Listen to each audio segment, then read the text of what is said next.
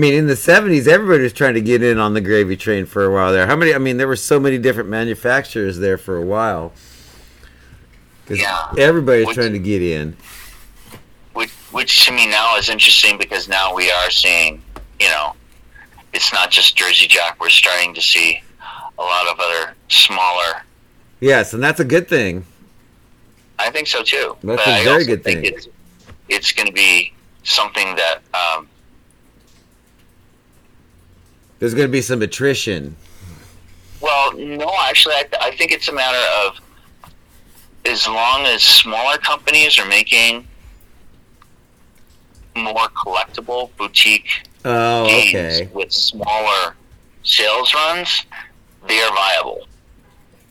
Yeah, they can try and do what a lot of other companies have done. And some of them do it really well. I mean, I have to give Spooky credit for getting the licenses that they have. They're awesome. I'm really surprised. Well, it's, I think he's kind of tapped into the whole pinball rock and roll, horror aesthetic kind of a thing. I think it's great. Well, that's his thing too. Like he gets, good for him. He gets to do what he wants to do. I love it. Exactly. But I've been lucky enough to go up to his manufacturing plant. Wow. It looks like a big, 10, 15, 20,000 foot pre-manufactured building. But right, factory floor, baby. That's what it is. Yep. And I think this is when he was building the larger space across the street as well. But, getting to see that where they actually made the pinball games and that's huge. Got the tour. Charlie was awesome. That's great. Yeah. So that was, you can go to Expo in Chicago. You can go on the Stern tour. You can, go see what's happening over at Pinball Life. You can. I mean that's been a great show for me for the past couple of years when it's been. No, I miss shows so much, man. Well, yeah. I mean, I've been very lucky. Colorado's had a good show for a long time, and I just miss going to see my friends and playing pinball. Exactly. So, I want to ask. Speaking of shows and stuff, you guys, I noticed before, you guys used to do a thing, like a big camp out thing with pinball. That's Dory Hill. That's all right. But aren't you part of that whole thing? Yeah. Well, I'm part of the whole thing in the sense that I've been doing it ever since it's started. Oh, okay. And it is my favorite show. That looks like a beauty, baby. Yeah, and it it nearly died, and then some other people came on by and revived it, and now we have the plague. Yeah, exactly. Killing everything indiscriminately. But we are the last couple of years until the plague, that we would Golden State Pinball Festival, and before that Pinagogo, in the campground, set up a tent, 2 or 3 or 4 machines going, get the outdoor arcade going, and you guys that's a whole nother level out there in Colorado way. That's just a beauty. I've looking at that thread back in the day. I love looking at that stuff. That's a beauty. Well, the other thing I can tell you is it should be coming back. Yes. The trick is that they've had really good response from a lot of people, and the campground is only so large. Mm-hmm. So they had the last time they had over 100 competitors. No way! That's so hot. And they had people from all 4 U.S. continental time zones and Hawaii. Wow. Yeah, so that's 5. That's so hot. 5 U.S. time zones coming to check out this thing, and there's nothing else like it. I know it's such a beauty. I think I love the idea I love the concept. Yeah, that's a beauty, baby. That's so killer. Well, just stay in touch with me, and if you want to come on out, I might do that one of these years, baby, because that looks like the whole thing. Camping, pinball, the whole thing. It's just like, yes. Well, they do that up at the VFW site too. Oh yeah, out in Michigan, huh? Yeah, they do. Okay. So all right. There's definitely a pinball camping thing coming around. Yes. And I actually wanted to spread the story of that when I could, and I know you're doing your thing here, but no, I love it. I used to do a podcast called the Little Kings Pinball Podcast. I listened to the one that's available, and you guys were talking about one of those camping shows. That was the only one that's still left available. I looked it up. I'm like, oh yeah. Then I went back and looked up the thread and stuff, and that's beauty, cowboy. So it's still. I mean, I don't want to take anything away from anybody who's doing anything to promote pinball through shows and events and things like that. But it's my favorite, and it's also it's one thing I've done every single year that had it. So I've been. You're jonesing, baby. You're jonesing.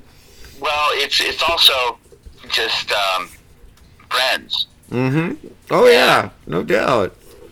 And I'll miss some friends that I only would see at, say, Papa or Pinburg. Mm-hmm. But the people that we see at, and it really has to do with the environment too. Yes. You're in a campground. It's over 9,000 feet above sea level, and sometimes it's cold, and sometimes it's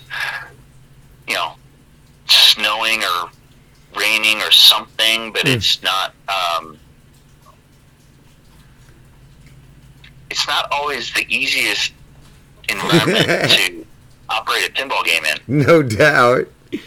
So we usually leave the EMs on overnight. Exactly. Keep the place warm. There's your heater right there. Sleep underneath this thing. So and people will come in their RVs. Other people will come in tents. If you're fortunate enough to get one of the dory cabins, it's one of the things where every single year people come on up and they're I'm back next year, baby. I'm hooked. I'm hooked. Come on up here. I don't have a place to stay. Can someone help me out? Yeah, and dealing with the machines and the weather. Dealing with you can only cheat the weather so much when you're that high. Oh, no doubt. We like. I mean, it ain't the same as what you got, but the last a couple years ago, we had a big old rainstorm on the last day of Golden State Pinball Festival, and so the tent and the campground where the pinball machines was leaking a little bit. So I had my boy, and I had a big old roll of that cling wrap stuff that they use to wrap when you're moving and stuff. So we just cling wrapped the entire EM pinball machine and kept on playing. Nice. I love it. It was pretty hot. Awesome. Yeah. That's that was another thing that I still haven't been to Banning. I still haven't been to so many of those spots that you're talking about. I always find it interesting that California is such a big place, and I really don't. There seems to be places in California that are really good for pinball culture, and then other places that are really large, and you're wondering where all the pinballs. Exactly. And looking for machines, we call it like the California tax. Like everything seems to be like more expensive out here. Like, wait, that shouldn't cost that much, but something about California. Well, I will travel for a game if it's on the list. Yeah, if it's one you really want, no doubt. Yeah. So, but the thing is I've got so many games, and so right now, are most of them still out on location, or where do you keep them all right now? You got a big enough garage, really. I've got a 2-car garage that I've got a lot of pinball games in, and then my basement's filled with them, and I've got a few in the living room. Oh, dog. You got it bad. The kitchen yet. Once they get in the kitchen, then you're really in trouble. You got it bad, baby, no doubt. Yeah, I do. But yeah, I've got 4 games upstairs, and all the other games I've got are the downstairs is pretty much an office, washer, dryer, and pinball games. I love it.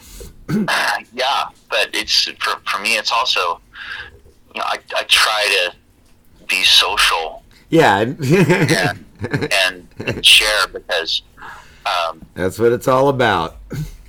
I can't take anything away from a great game of Attack from Mars, but it really isn't that hard to find an Attack from Mars game. Mm-hmm. No, exactly. But I've got a bunch of games that I've got at my place, and I try to make sure that they're doing what they should. Mm-hmm. And I try and make sure that I used to have like Halloween parties and things like that. Mm-hmm.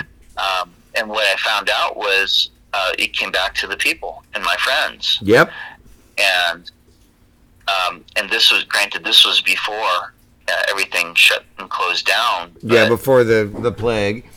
Yeah, but one of my favorite things was to have like a monthly potluck, and like the second Friday of the month or something like that. Mm-hmm. People just come on over and bring food, and drink their drink and smoke their smoke and have their fun. Exactly. And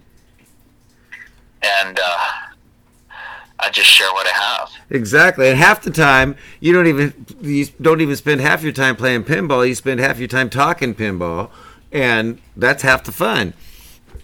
Well, that was the difference between the parties and the potluck, is that when I'd have these parties,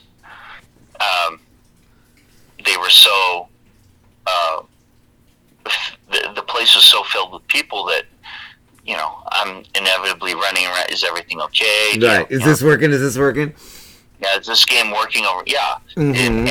And what ended up happening was I didn't enjoy my own parties. I know that one, baby. Which is fine. Now and then. Give and not worry about getting anything in return. But I like to, pinball people are really good people. They're big kids, and you're going to have like that's big what kids it is with some different personalities. But I have never ever met a pinball person, a pinball player that I would call mean, ever. So far, I've been pretty lucky. Same way, baby. Yeah, and I can't say the same for the rest of humanity. Yeah, the batting average isn't quite so high elsewhere. It's the culture, and well, I mean, if you got a pinball machine, you can't be somebody. You can't be, what is it? An island. Eventually, you're going to need to reach out to somebody to fix it, or you're going to want somebody to play it with you, or whatever. A pinball machine is a communal thing. You can't just have a pinball machine by yourself forever. Okay, well, you know what? I'm going to quote Tim Arnold on this one, because he made an observation. I think this is way back when on This Old Pinball podcast. Mm-hmm. But he said there's this huge cultural shift in America where in the 70s, you would go home and you would sit down and you would eat. And then you would go out for your entertainment. And do something. Uh-huh. Yeah, right? And now, between technology and culture and economics, the shift is people stay home for their entertainment. They'll watch their favorite 4K remaster on their 97-inch screen TV.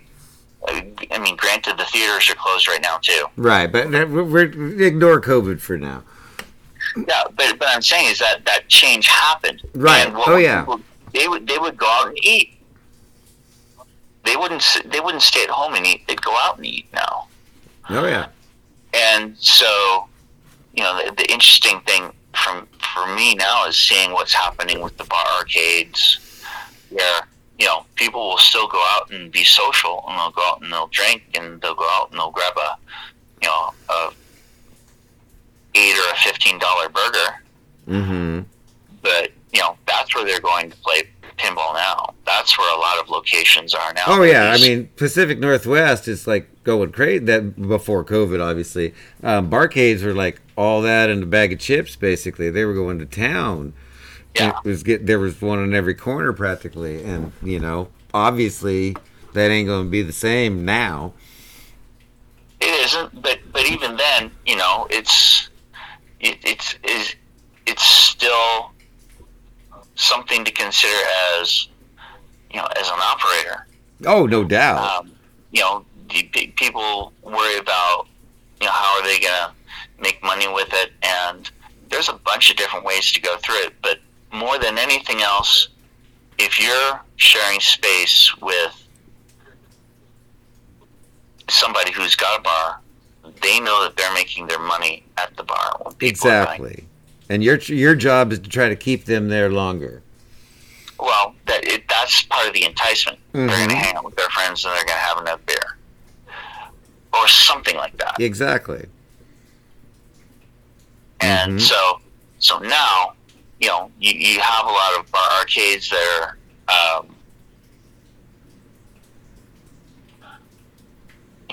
the people that own the bar arcades now own the games. Yeah, they realize, why should I be splitting the money?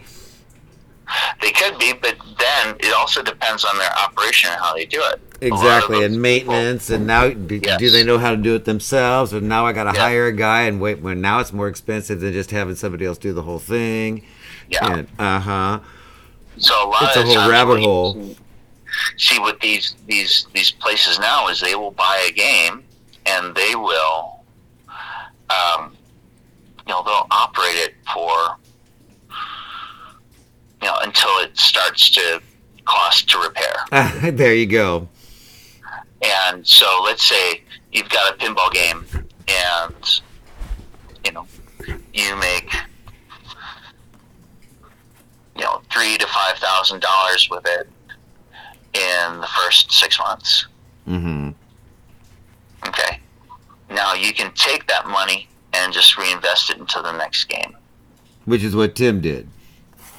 Yes, that was one of the things that he did. But his thing was, he owned the location. Yep.